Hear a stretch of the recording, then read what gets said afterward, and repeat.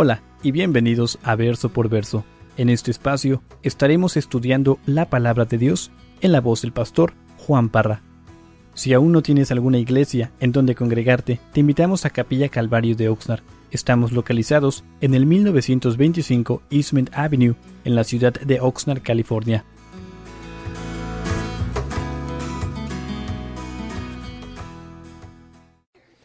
Bueno, Josué capítulo 7 y continuamos en nuestro recorrer del libro de Josué. Hermanos, en el último estudio que tuvimos aquí de Josué, en el capítulo 6,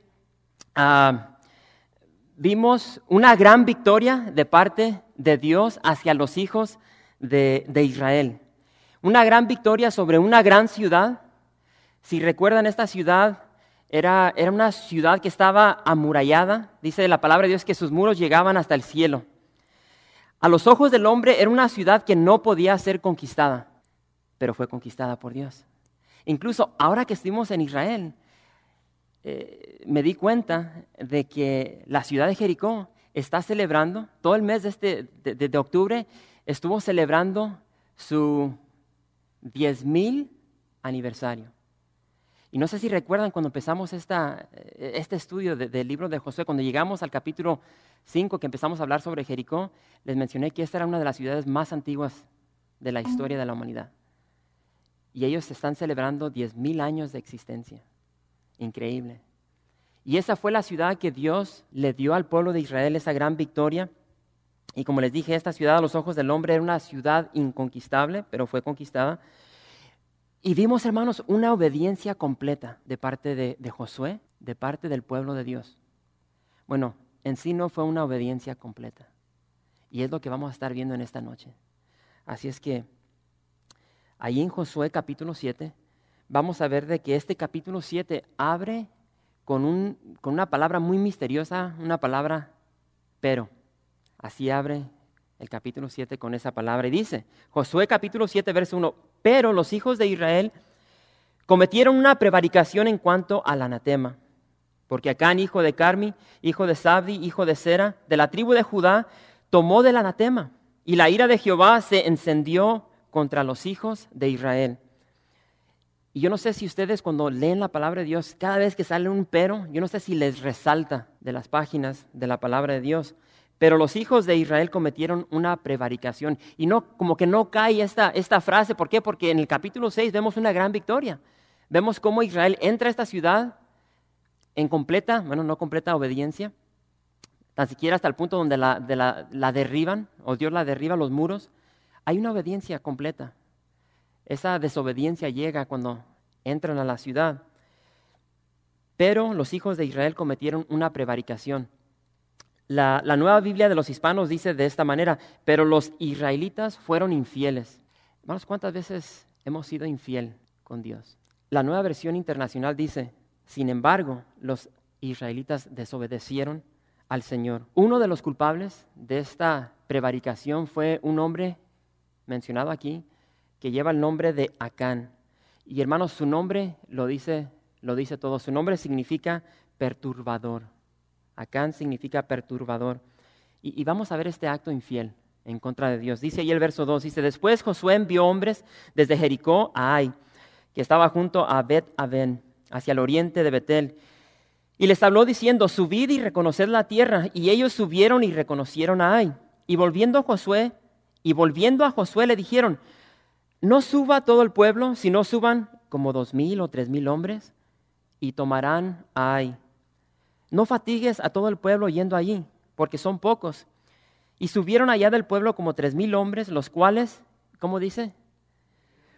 Huyeron delante de los de Ai.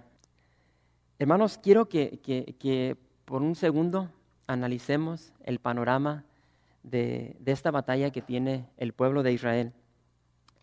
Y vuelvo a repetir, ellos acaban de salir de una gran victoria en contra de la ciudad de Jericó, una gran ciudad, una ciudad que, aparte de las murallas que tenía, era una ciudad en la cual había grandes guerreros, gigantescos guerreros, hombres de guerra.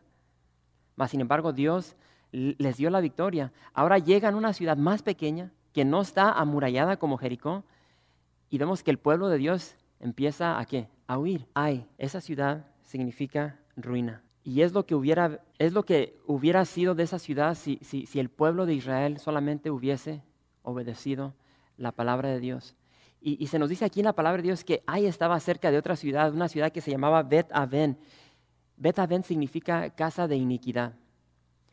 Y conforme vayamos recorriendo a través del libro de Josué, vamos a darnos cuenta que esta tierra que fluye leche y miel estaba infestada, hermanos, de iniquidad, de hombres que no seguían los preceptos de Dios, sino que seguían iniquidad.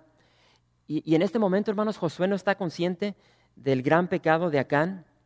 Y dice la palabra de Dios que él envía espías a esta ciudad para espiar, para reconocer la tierra.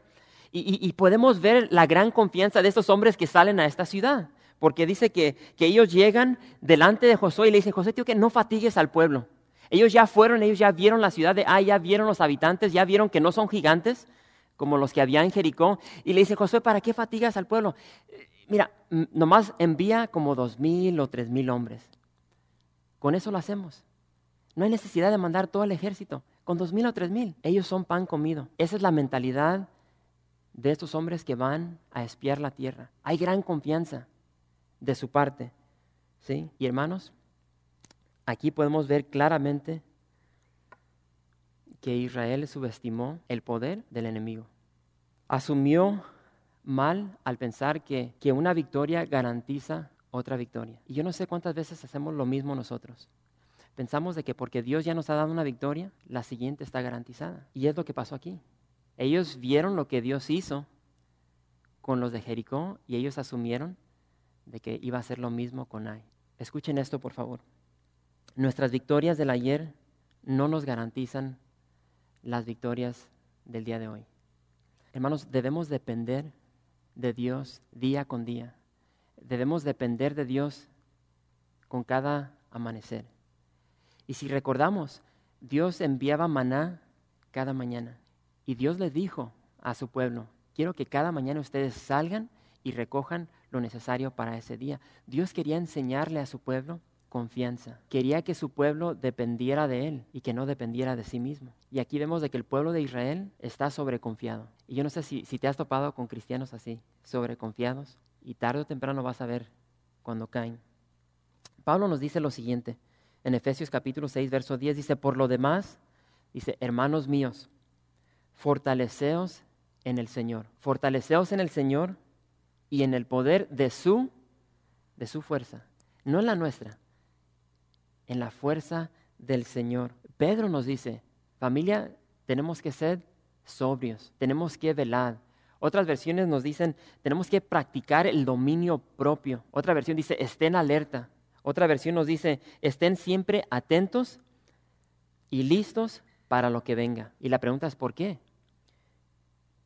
Pedro nos dice, porque vuestro adversario, el diablo, y lo describe, dice, como un león. Pero dice, vuestro adversario, él no es nuestro amigo.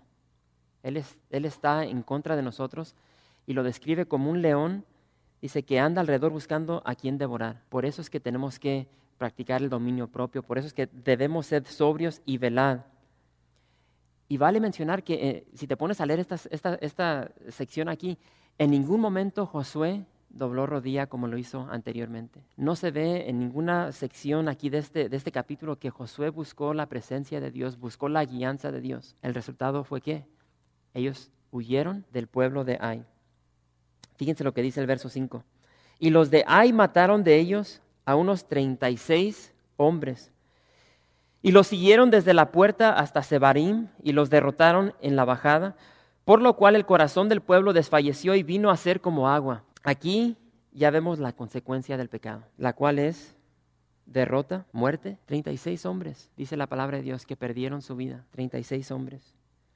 Y se nos dice que el pueblo de Israel, o el corazón del pueblo, desfalleció. Y hermanos, esas son las mismas palabras, si regresamos al capítulo 2, son las mismas palabras que pronunció esa ramera Rahab concerniente a los de Jericó, como el corazón de ellos había desfallecido en contra de Israel. Ahora es Israel quienes sus corazones han desfallecido delante de los de Ai. Fíjense lo que dice el verso 6. Entonces Josué rompió sus vestidos y se postró en tierra sobre su rostro delante del arca de Jehová hasta caer la tarde, él y los ancianos de Israel, y echaron polvo sobre sus cabezas. Josué dijo,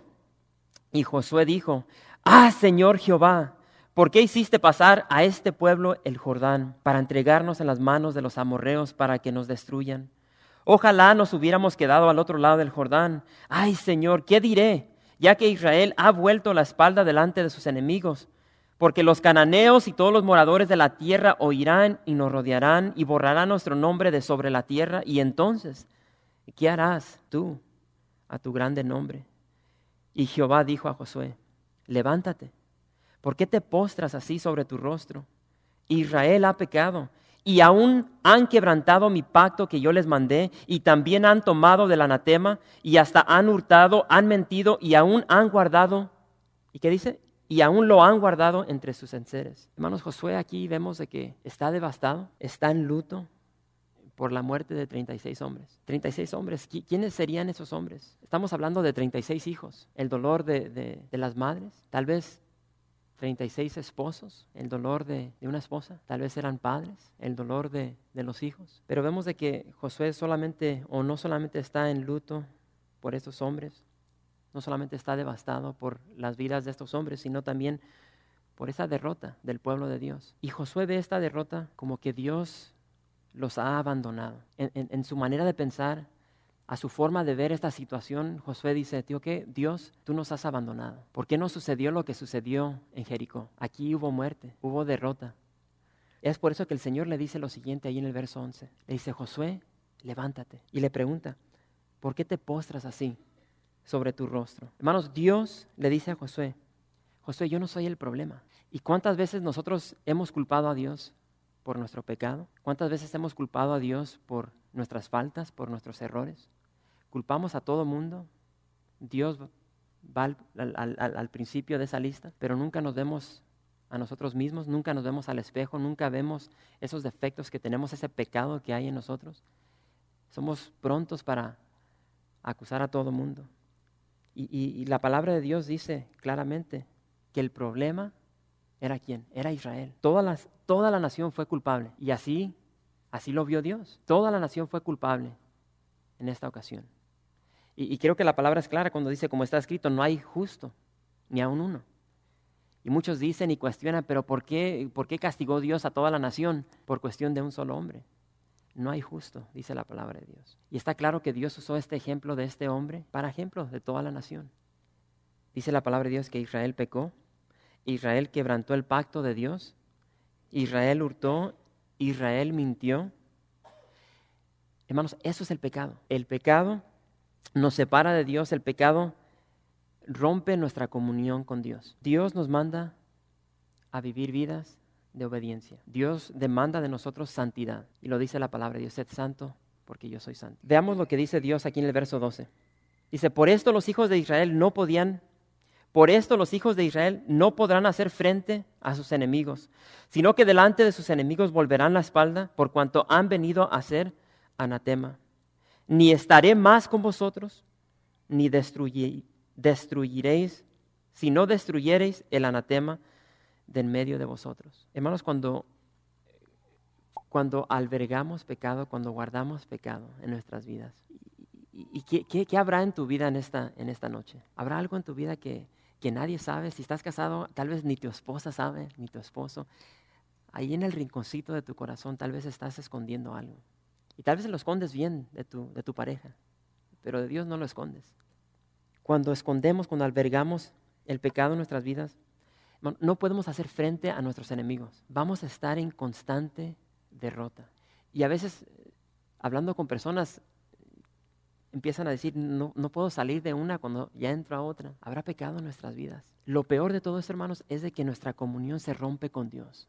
Es horrible no poder tener comunión con Dios. Y si eres honesto, cuando hay pecado en nuestra vida, se nos hace tan difícil ir delante de la presencia de Dios y buscar su rostro. ¿Por qué? Porque nos sentimos como hipócritas. La culpabilidad entra en nuestras vidas. El pecado así va a poner una barrera entre Dios y nosotros. Se rompe la comunión con nuestro Dios. Y el pecado afecta todo. Afecta nuestra vida espiritual, nuestra vida física, mental. afecta a esos que están a nuestro alrededor. Cuando un hermano está viviendo en pecado, o una hermana, dice un hermano, cuando estamos viviendo en pecado, hermanos, vuelvo a repetir, ese pecado nos va a afectar a todos, nos afecta a todos. El pecado afecta nuestra familia, afecta a nuestro matrimonio, afecta a nuestros hijos, divide matrimonios, divide familias, divide a un hermano de una hermana. Ese es el pecado. Trae dolor a nuestras vidas, trae tristeza, trae vergüenza. Ese es el pecado. Habla con las personas que han sufrido y tienen en sus vidas esa marca que ha dejado el pecado. El pecado nos marca y nos cuesta caro. Y es por eso que debemos destruir el pecado en nuestras vidas. Tenemos que morir al pecado y debemos hacerlo pronto. Josué 7, verso 13. Dios le dice a Josué, Josué, levántate, santifica al pueblo y di, santificaos para mañana, porque Jehová, el Dios de Israel, dice así, anatema hay en medio de ti, Israel, no podrás hacer frente a tus enemigos hasta que hayas quitado el anatema de en medio de vosotros. Aquí vemos de que Dios, hermanos, no anda con rodeos. Simplemente le dice a Josué, Josué, levántate, santifícate, límpiate, purifícate y hazlo ayer, hazlo ahorita, porque mañana va a suceder algo increíble. Le dice, no podrán afrentar sus enemigos hasta que hayas quitado el anatema de entre vosotros. Y ahora Dios va a dar dirección en cuanto a lo que tienen que hacer. Imagínate por un momento estar ahí en el campamento cuando Dios le dice a Josué, Josué, quiero que hagas esto. Es obvio que algo está pasando. Esta derrota ha traído muerte a 36 hombres. Ahora ha corrido la noticia. Josué llega delante del pueblo y le dice, tío, que prepárense porque el Señor va a juzgar. Hay anatema entre nosotros. Imagínate si Dios dice ahorita, tío, que Juan, habla aquí a los que están aquí y diles, mañana va a llegar juicio a este grupo que está aquí. Por la culpa de alguien murieron 36 hombres. Ahorita vamos a encontrar el culpable. ¿Qué estarían pensando los que estaban ahí presentes? ¿Sería yo? ¿Seré yo? ¿Seré el culpable por lo que pensé? ¿Seré yo por lo que hice ayer? ¿Seré yo porque estuve viendo esta película que no tenía que haber visto? O sea, ¿qué estaba corriendo en las mentes de estos hombres, de estas mujeres, cuando Josué llega y les dice eso? ¿Qué estaría pensando Acán? Porque él era el culpable. ¿Qué estaría corriendo por su mente cuando Josué está diciendo esto? Verso 14, empieza la dirección. Os acercaréis pues mañana por vuestras tribus. Y la tribu que Jehová tomare se acercará por sus familias, y la familia que Jehová tomare se acercará por sus casas, y la casa que Jehová tomare se acercará por los varones. Y el que fuere sorprendido en el anatema será quemado, él y todo lo que tiene, por cuanto ha quebrantado el pacto de Jehová y ha cometido maldad en Israel. Josué pues levantándose de mañana hizo acercar a Israel por sus tribus, y fue tomada la tribu de Judá. Y haciendo acercar a la tribu de Judá fue tomada la familia de los de Sera. Y haciendo luego acercar a la familia de los de Sera por los varones fue tomado Zabdi. Hizo acercar su casa por los varones y fue tomado Acán, hijo de Carmi, hijo de Zabdi, hijo de Sera, de la tribu de Judá. Entonces Josué dijo a Acán, hijo mío, da gloria a Jehová, el Dios de Israel, y dale alabanza. Y declárame ahora lo que has hecho, no me lo encubras. ¿Qué sentiría Acán en ese momento? Hermanos, yo puedo ver el amor de Dios aquí en estos versos que acabamos de leer. Yo puedo ver la gracia de Dios. Y tal vez te estás diciendo, ¿cómo es posible ver el amor y la gracia de Dios en este juicio? Y meditemos por un momento. Hermanos, este proceso se llevó tiempo. Estamos hablando de cuánta gente componía lo que era Israel. Y vemos de que Dios da sus órdenes, da direcciones y dice, yo quiero que se me acerquen a través de cada tribu. Después de cada tribu, dice, quiero que se me acerquen como a través de cada familia. Después de cada familia, cada casa. Después de cada casa, cada varón. Hermano, ¿cuánto tiempo creen que se tardó para llegar hasta Acán? Yo pienso que se tardaron todo el día. Y eso le dio tiempo a Acán de arrepentirse. Él tenía más que suficiente tiempo de reflexionar, de ver lo que había causado su egoísmo, su desobediencia, e ir delante de Josué y decirle, Josué, tío, ¿qué? La regué. Me arrepiento, ten misericordia de mí. Y hermanos, sabemos de que Dios es misericordioso. David escribió, misericordioso y clemente es Jehová, lento para la ira y grande en misericordia.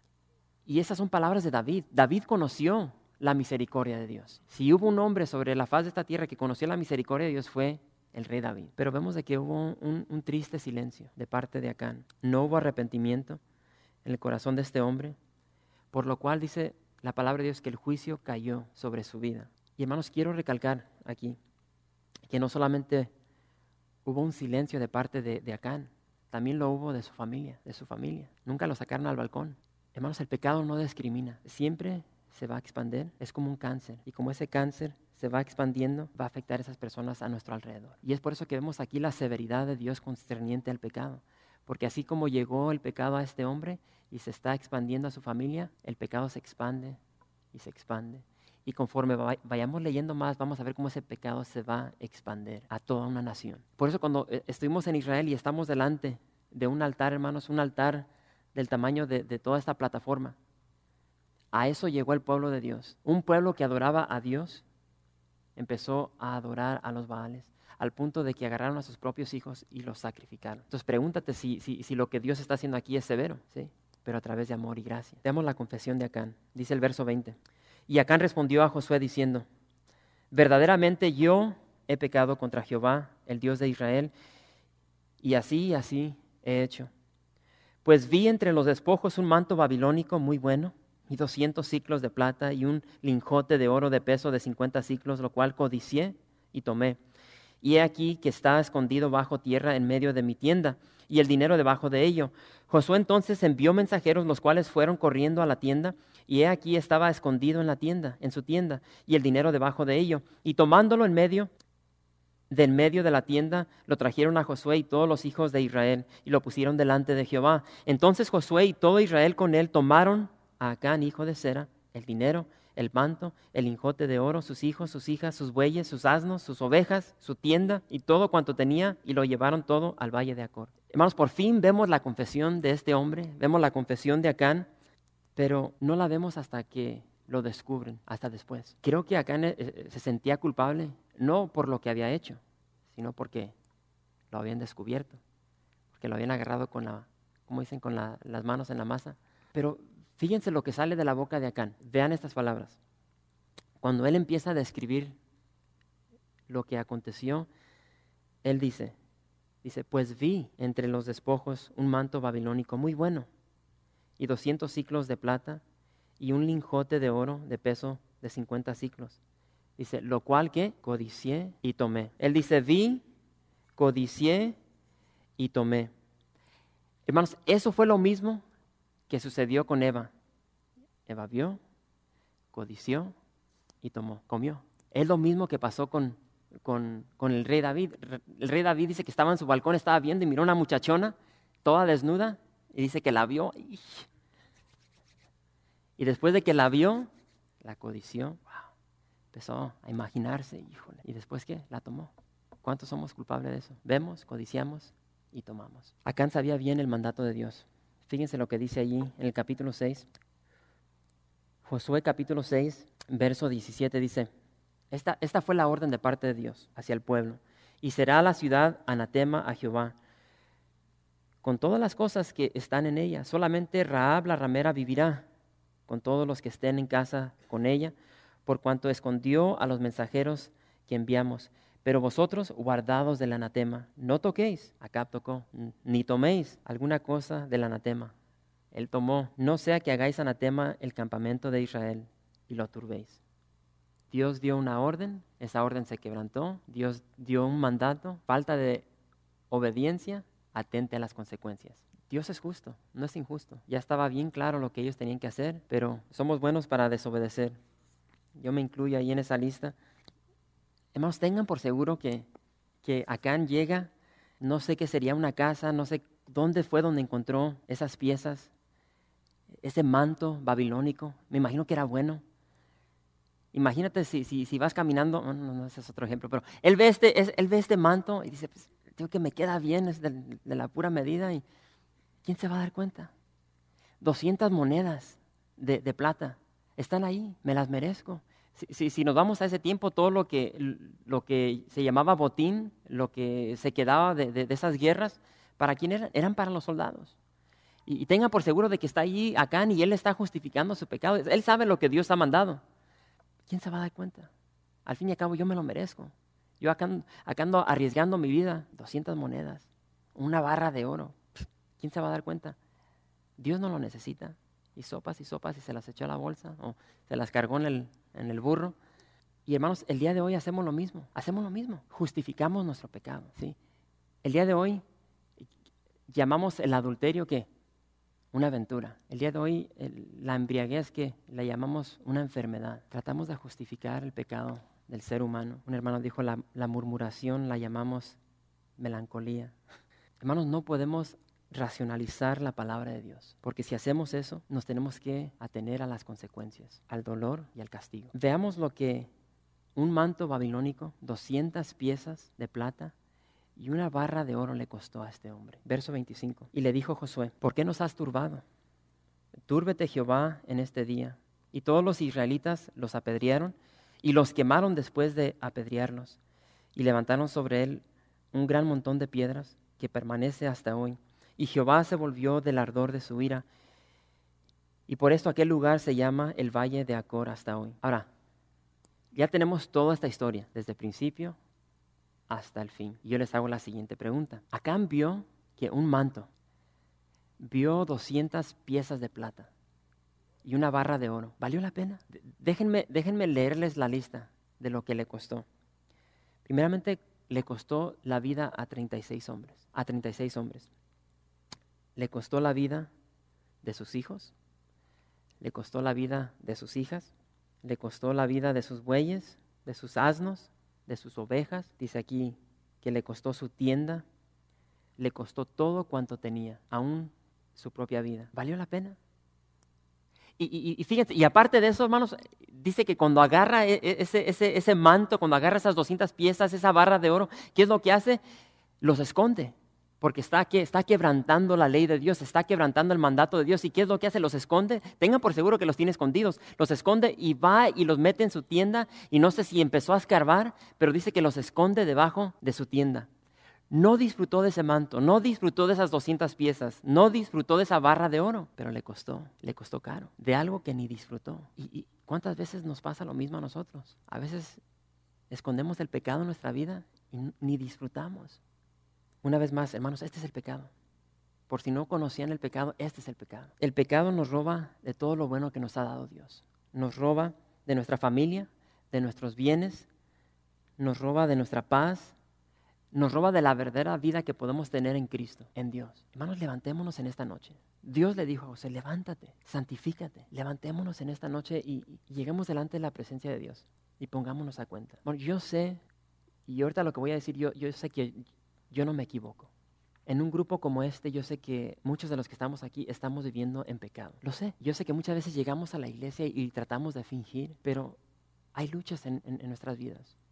Hay problemas en nuestro hogar, en nuestros matrimonios, y aparentamos como que todo está bien. Y es una falsedad, es una máscara que nos ponemos. Y creo que muchas de las veces nos acostumbramos a ese estilo de vida y no queremos ser libertados, no queremos que esas cadenas de pecado sean rotas, pero escondemos. Allí en nuestra casa tenemos un hoyo donde tenemos esas cosas escondidas. Y nadie sabe. ¿Por qué? Porque las escondemos bien, tal como Acán.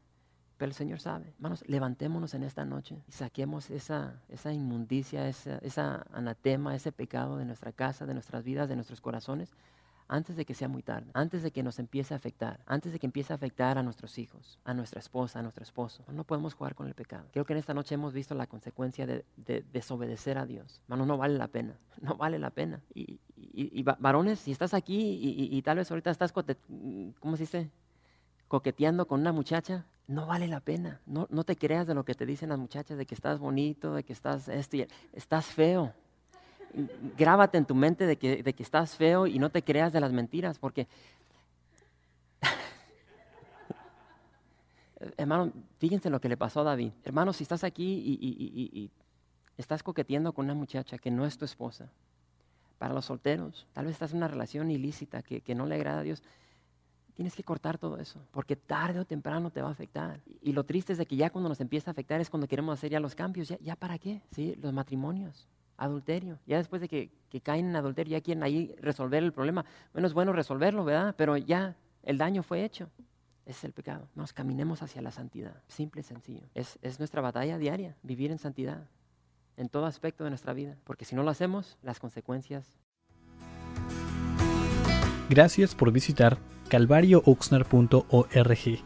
En este sitio web podrás encontrar información fresca cada semana, como los servicios previamente grabados, los cuales están disponibles para ti para que los puedas escuchar en cualquier momento. Estamos seguros que este material será de gran edificación espiritual para tu vida y para tu familia. La visión de Capilla Calvario de Oxnard es ser como Jesús, aprendiendo y viviendo la palabra de Dios.